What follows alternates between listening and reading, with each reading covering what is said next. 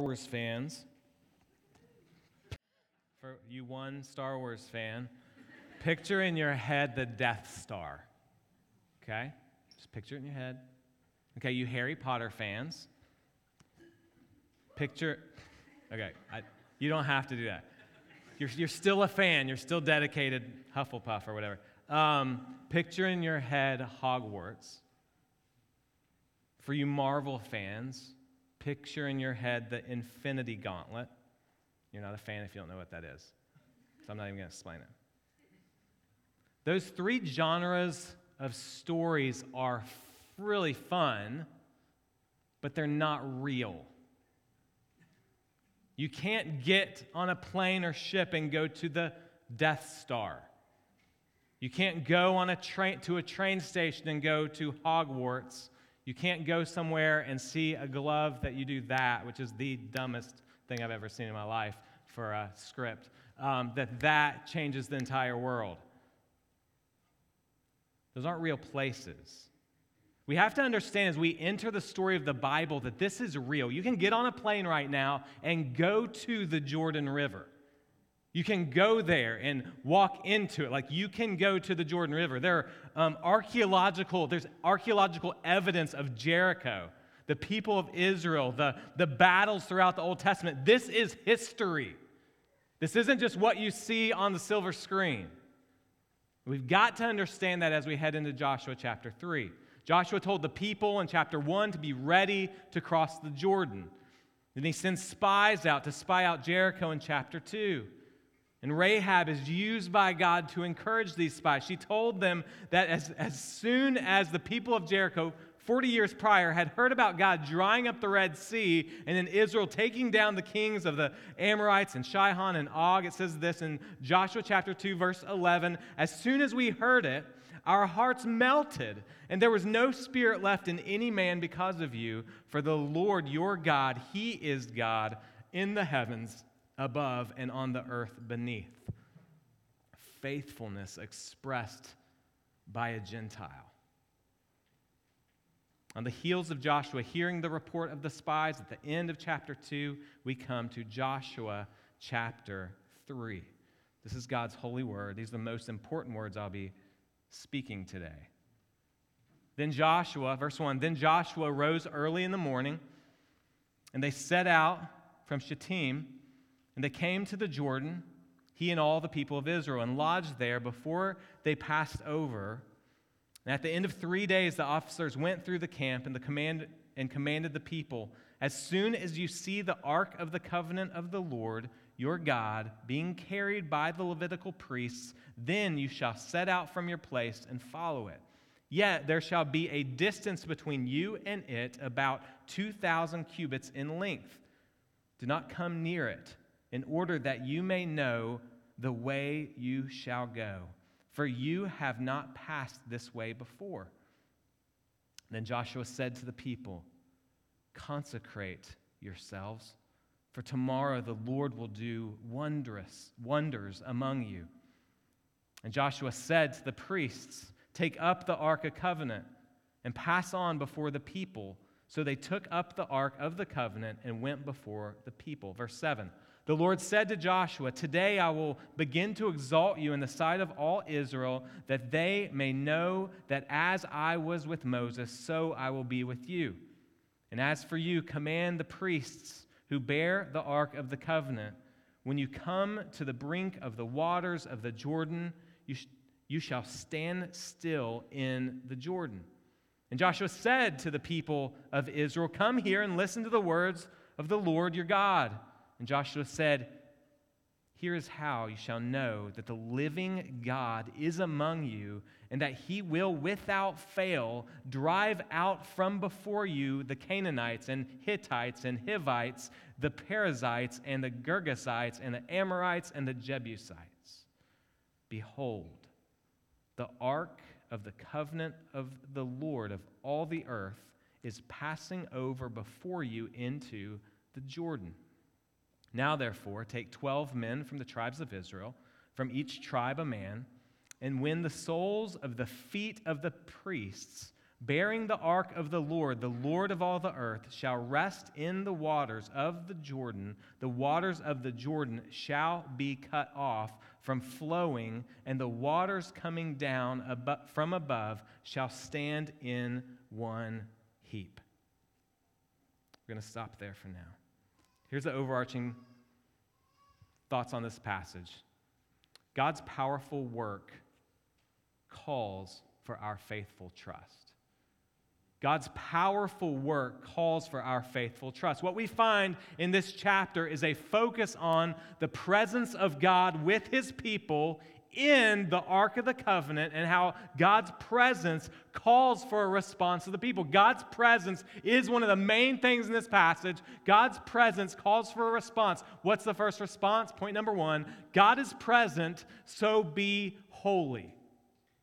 God is present, so be holy. In verses 1 through 6 of Joshua 3, we find that God is preparing his people for crossing the Jordan. They had lodged there for 3 days by the river. And let's remember this time of year, it's flood season. We'll actually see that as we keep reading chapter 3. This river was about 100 feet wide, 10 to 12 feet deep, moving quickly. You don't just walk through this. Take a little stroll. And let's also remember there are men, women, and children who are going to cross. So what is being asked of the people is not possible apart from God. But why the delay? Why 3 days by the river? Commentator David Jackman says this. I think this is helpful. This isn't a main point here, but this is a side point that the Lord may want to use for some of us. Seeming delays frequently have the greater purpose of refining and deepening our faith. Seeming delays, just pausing there. Thought we would just go quickly. Nope, we're not going quickly. We'll see on the other side of the river. They don't go quickly. Efficiency is not the thing going on here. In the midst of the 3 days of looking at this fast-moving river, the people are asked to consecrate themselves. There is work to be done in the waiting. There's work to be done in the waiting. God is holy, and God's work and mission are holy. That is a holy work and a holy mission, and God calls his people to be holy. The Levitical priests are going to carry the Ark of the Covenant on poles. The Ark of the Covenant represents the presence of God. Within this golden box, it contains the 2 tablets of the 10 Commandments, which is God's good words about how to have a relationship with God. It contains the jar of manna, representing God's provision and care for his people. And it contains Aaron's budding rod, which shows God's miraculous work of bringing dead things to life and God working by providing a priest, a mediator between God and sinful people. There's a lot being said about the presence of God in the Ark of the Covenant. And all those things are helping the people know this. God is with you. God is with you. And the priests aren't to touch the ark. We see some bad things about that later in the Old Testament. They carried on poles. Verse 3, it tells us that the people are to keep their distance from the ark. There's going to be a good half mile between the people crossing up the river and the ark being in the middle of the river. Get that picture. About 1 million people moving across this area where there was once fast-flowing water.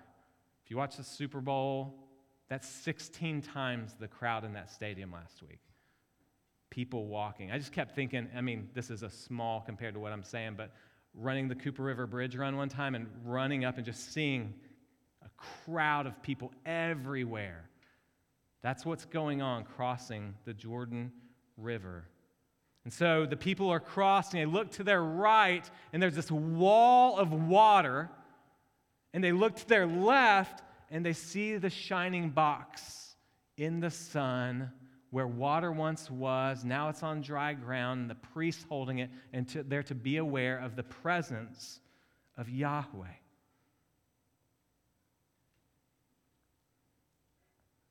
It was amazing. There was just water there. and now they're walking through. But why the distance? Why a good half mile between the people and the Ark of the Covenant? Why do people need to be that far away? Some commentators think it's so that everybody, as they walk, they can look and see.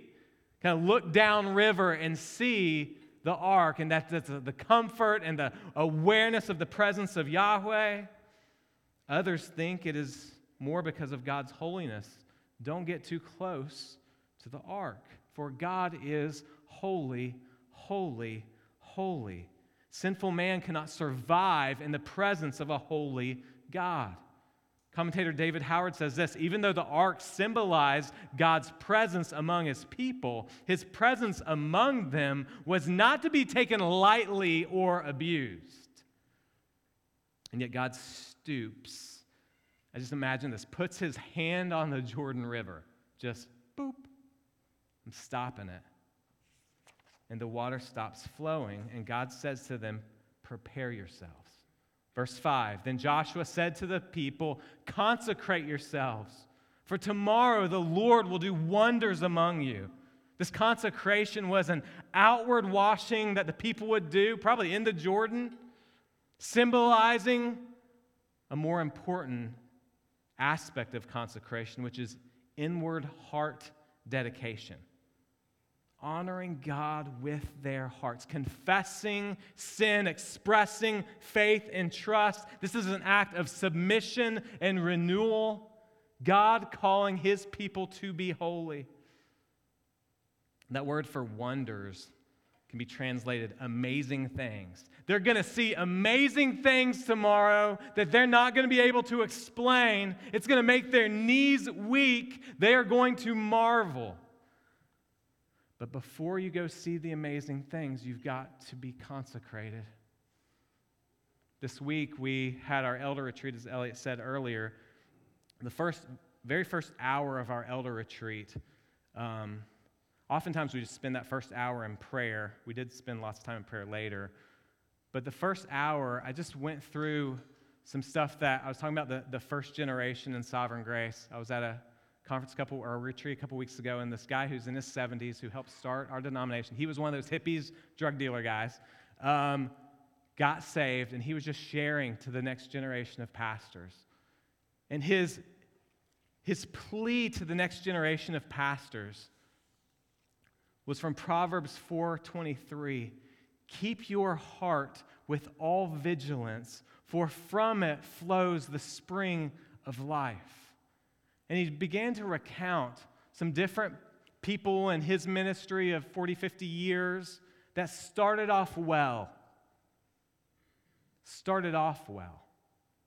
And then over time, they either fell away from the Lord, deconstructed their faith, whatever the popular term is, and went away and walked away.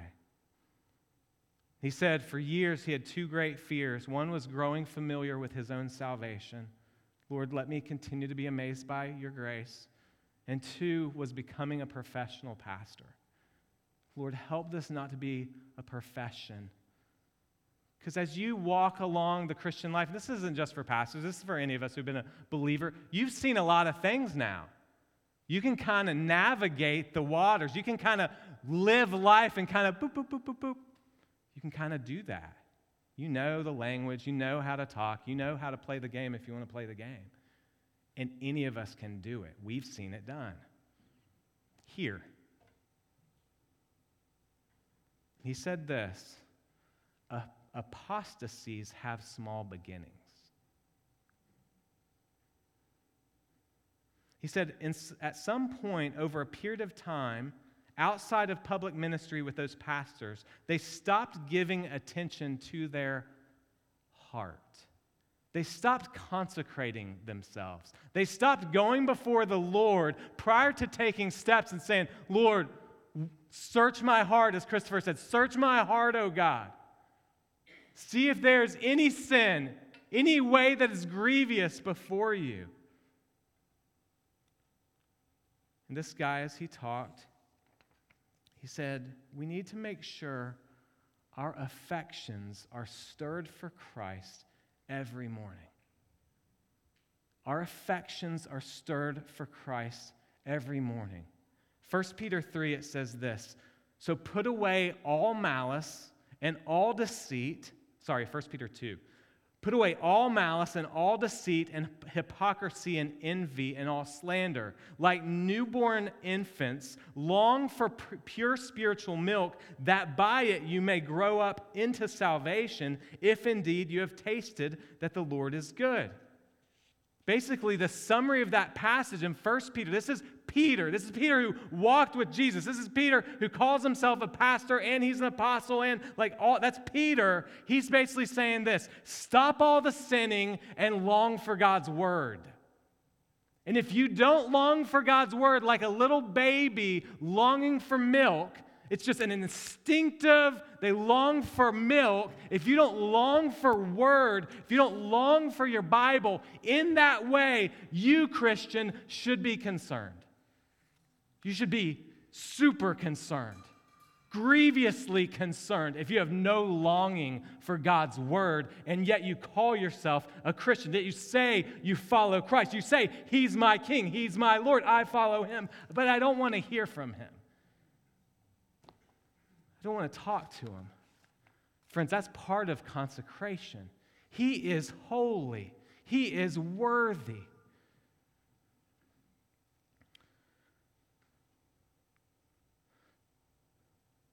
In God's word, verse 3 of 1 Peter 2, God's word is shown to be a taste of God's goodness. That's what it says. If indeed you have tasted that the Lord is good, word and taste go together.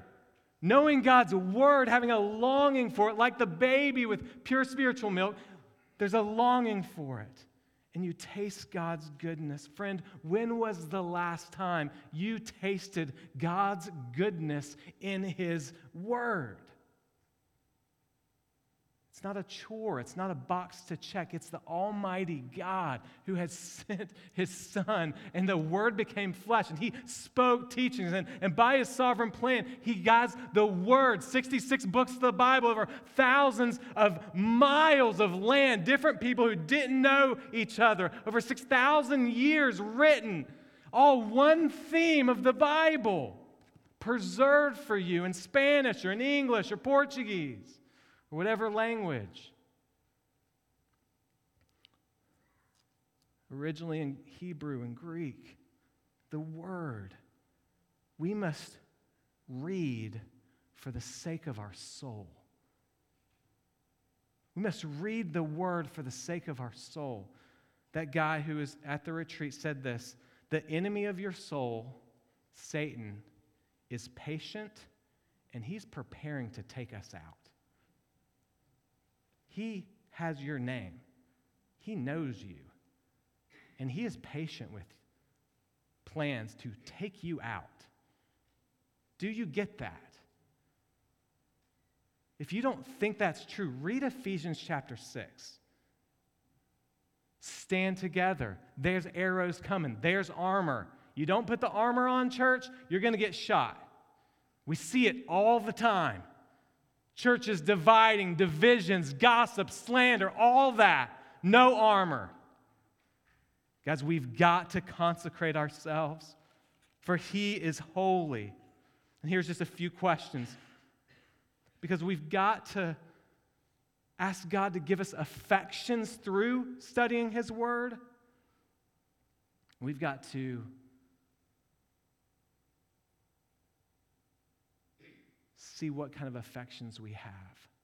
Monitor our affections. Friends, during worship singing, we just sang a bunch, we prayed a bunch. Were you less affected today than you would have been a year ago, 5 years ago, 2 years ago? During communion last week, were you less affected than other times? During community group, are you less affected by what's going on? When you're hearing sermons, are you less affected now? That should concern us, friends. That's part of the consecration going on. We must consecrate ourselves. God is present. We must be holy, unto God.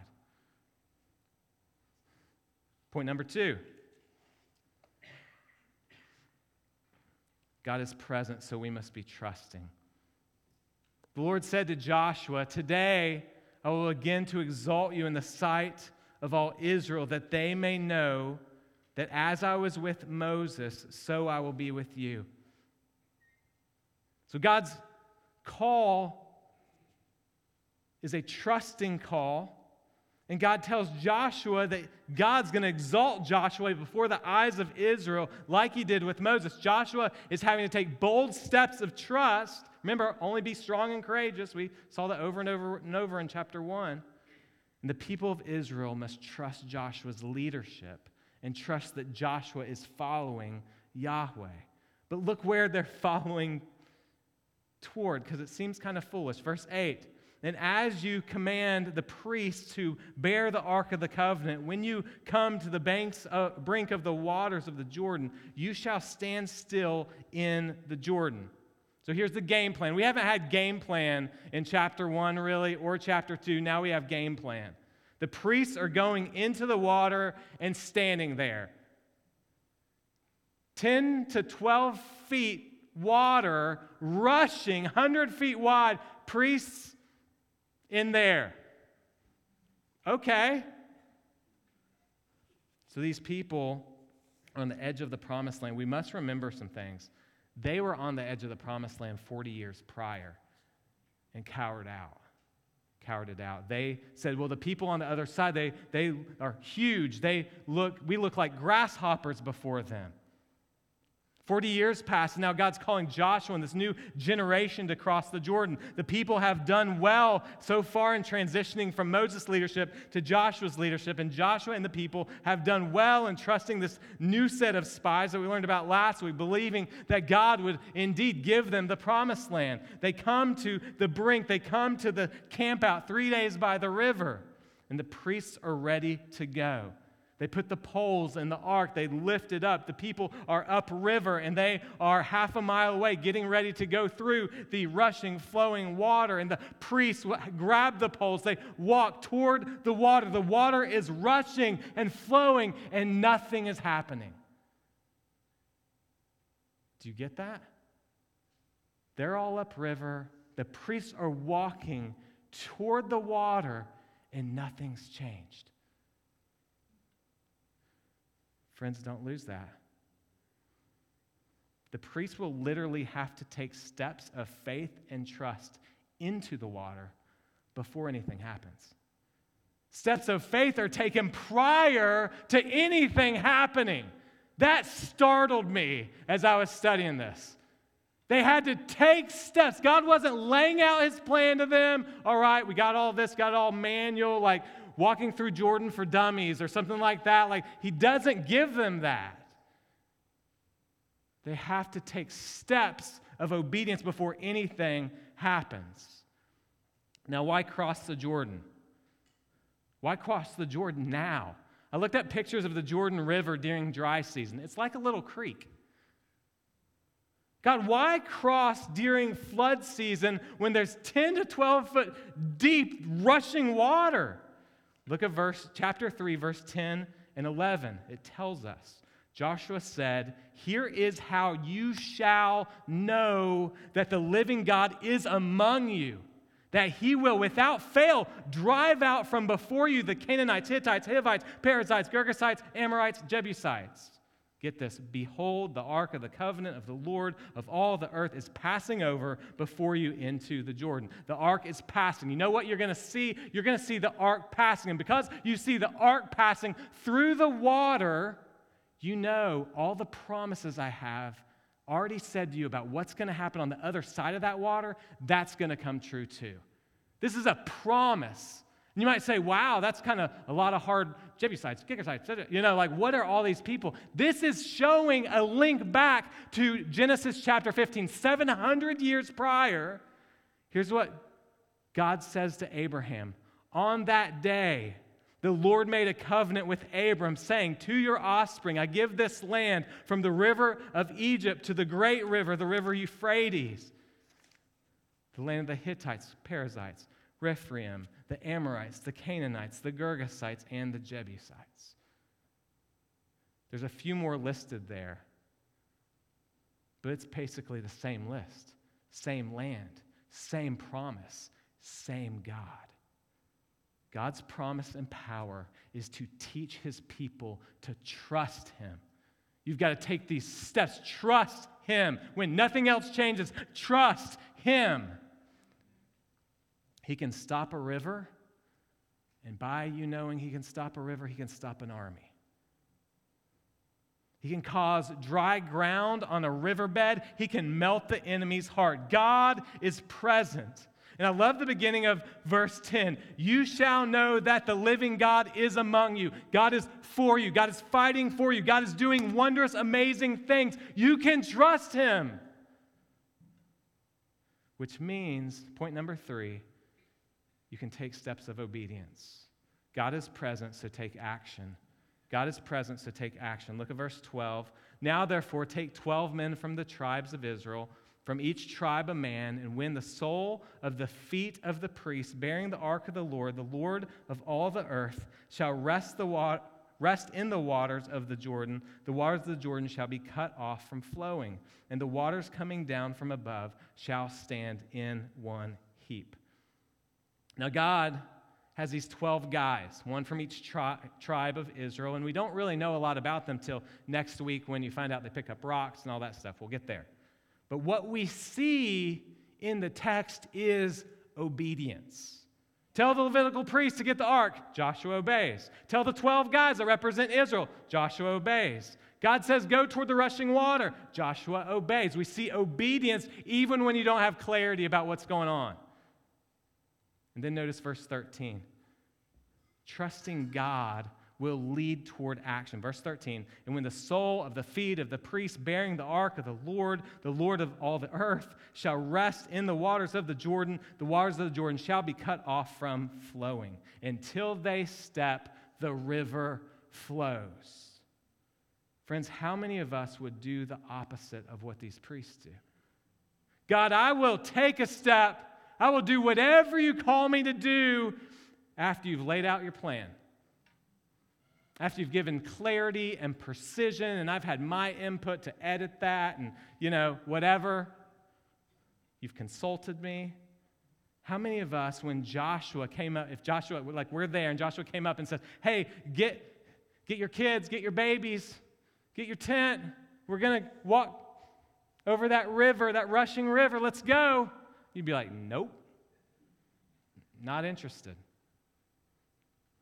I imagine these priests and maybe Joshua even walking toward the river. I just keep playing this in my mind. Walking toward the river with beads of sweat coming down. And at some point, even when they step, we don't know if it's just went whoop or something like that, or the river where it actually stopped, we'll see the city where it's near in a minute. It's 20 miles away. So it could have been a trickle for a while, for minutes, they're walking, it's slowly going down, but it's not all the way down yet. We don't really know exactly how it happened, but at some point, somebody is thinking, this is not working. We are walking into our death. We're drowning in this, this ark's heavy. We're not going to be able to swim and hold the ark up. We're just going in.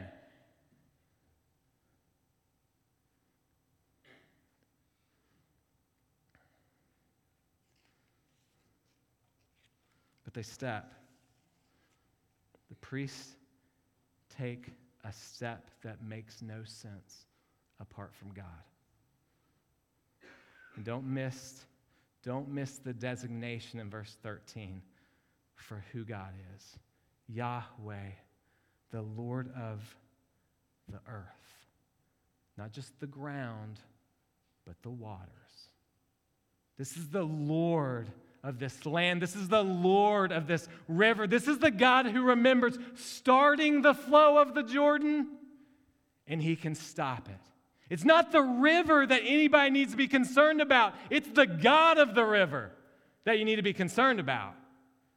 John Calvin says it this way: the title, the Lord of all the earth here, applied to God is not insignificant, but extols his power above all the elements of nature in order that the Israelites, considering how seas and rivers are subject to his dominion, might have no doubt that the waters, though naturally liquid, would become stable in obedience to his word. I love that. Liquid becomes stable in obedience to its maker. Faith in action is walking forward when you don't know what's going to happen. It is active trust. That's the point of the word faith. You don't know. It's a trusting in the one who does know. And notice that God doesn't just have the people wade through the waters. I mean, he could have just gone, we're going to just make it waist deep. We're just going to kind of go that way, or we're going to make it knee deep and kind of slosh around, or we're going to make it like ankle deep, or we're just going to hop from rocks to rocks. You ever crossed a creek and you're like trying to not slip on the rocks? They could have done that for 1 million people. That'd take forever, right? And they could have just hopped from rock to rock. That's not what he does. Notice the emphasis at the end of this passage is on dry ground. Why the emphasis on dry ground? Look at verse 17. Now the priest bearing the ark of the covenant of the Lord stood firm on dry ground in the midst of the Jordan, and all of Israel was passing over on dry ground until all the nations finished passing over the Jordan. The dry ground in the midst of where water flowed points to a miracle. This is God's hand. That does not naturally happen, but it also links them to something. It links them to there was another time when people walked through an area where water once was, and it was dry ground. Exodus 14:29. But the people of Israel walked on, say it with me, dry ground. Through the sea, the waters being a wall to them on their right hand and their left. This is a new crossing. This is a new Red Sea. God took his people out of Egypt with a water crossing. Now he puts them into the promised land with a water crossing. So what we've learned from this historical account today is this. God's powerful work calls for our faithful trust. And friends, we're going to end this way. Christopher, you can come on up. God's powerful work calls for our faithful trust. And we're going to talk about 3 areas that just what we've already talked about, but just reiterating it. What does this look like? It means a commitment to be holy. Friends, do you have a commitment to be holy? Trusting God alone, not trusting other things, and acting on whatever God is telling us to do. So God is present, so be holy, consecrate yourselves. For some of us today, this is where we need to stop, like full stop. There's some repentance that needs to be done. And maybe even throughout today, we've had lots of time for prayer and repentance today, and you're still like, nope. And God's saying, yes. And friends, I've had that happen. He broke me. I've told you this before. I was speaking at a camp years ago, and I sat back down as we were singing some songs, and I was like, Lord, did I do that for you? Just like pretty excited about myself. And he said, no, you did that for you, Mike. And I broke. My pride was bigger than I thought. God doesn't need me. Friends, our sin, some of us just need brokenness. Brokenness of pride, brokenness of our rights, brokenness of our thoughts. And just say, Lord, help me. Friends, that might be you today. God is faithful and just to forgive you of your sins and cleanse you from all unrighteousness. But you must turn from your sin. So he's present, so be holy. He's present, so be trusting. Trust God alone. Don't trust other things. Don't trust your intellect to get you through. Don't trust your money. Don't trust your career. Don't trust your people skills. Don't trust your work ethic. Don't trust your gifts. Trust God. Friends, can you live your life right now apart from the work of the Holy Spirit? Like if you look at your life, like your plan, your day, your parenting, your marriage, and you really just don't really need the Holy Spirit. Like it's you. That should be concerning. Friends, we need to be trusting God, asking the Spirit to empower us. Third, God is present, so take action. Take action. Friends, if God's calling you to repent, take action. If God's calling you to talk to someone, take action. If God's telling you to move across the world, take action. Let's honor and obey the King. And let's realize the river's still moving probably. The circumstances maybe haven't changed of what you're praying about, thinking about, whatever's on your mind. But steps of obedience are still there, and God meets you in the midst of it. We've seen this in our church numerous times. There's testimonies all the time of God taking people in steps that they're scared to death to do, and yet God meets them in the midst of it. Friends, we are called to submissive obedience for God's glory. Let me just end with this, and we're going to sing in a second. You might be thinking, but how, Mike? I'm so messed up. You're in good company. We are a mess. But friends, there was one who came to the same river. After 40 days in the desert, he stepped into the same water, not parting the water, but identifying with humanity. Sinners like us. He became sin who knew no sin, so that in him we might have the righteousness of God. He walked to the water. Jesus Christ walked into this Jordan. Behold, the Lamb of God who takes away the sins of the world. Holy, trusting, and action is what Jesus did. So all who are in Jesus can now live holy. All who are in Jesus can now live trusting. All who are in Jesus can now take faithful steps of action as he calls us to. Let's pray. We're going to sing. If you want to come pray down here, you're welcome to. Let's stand together.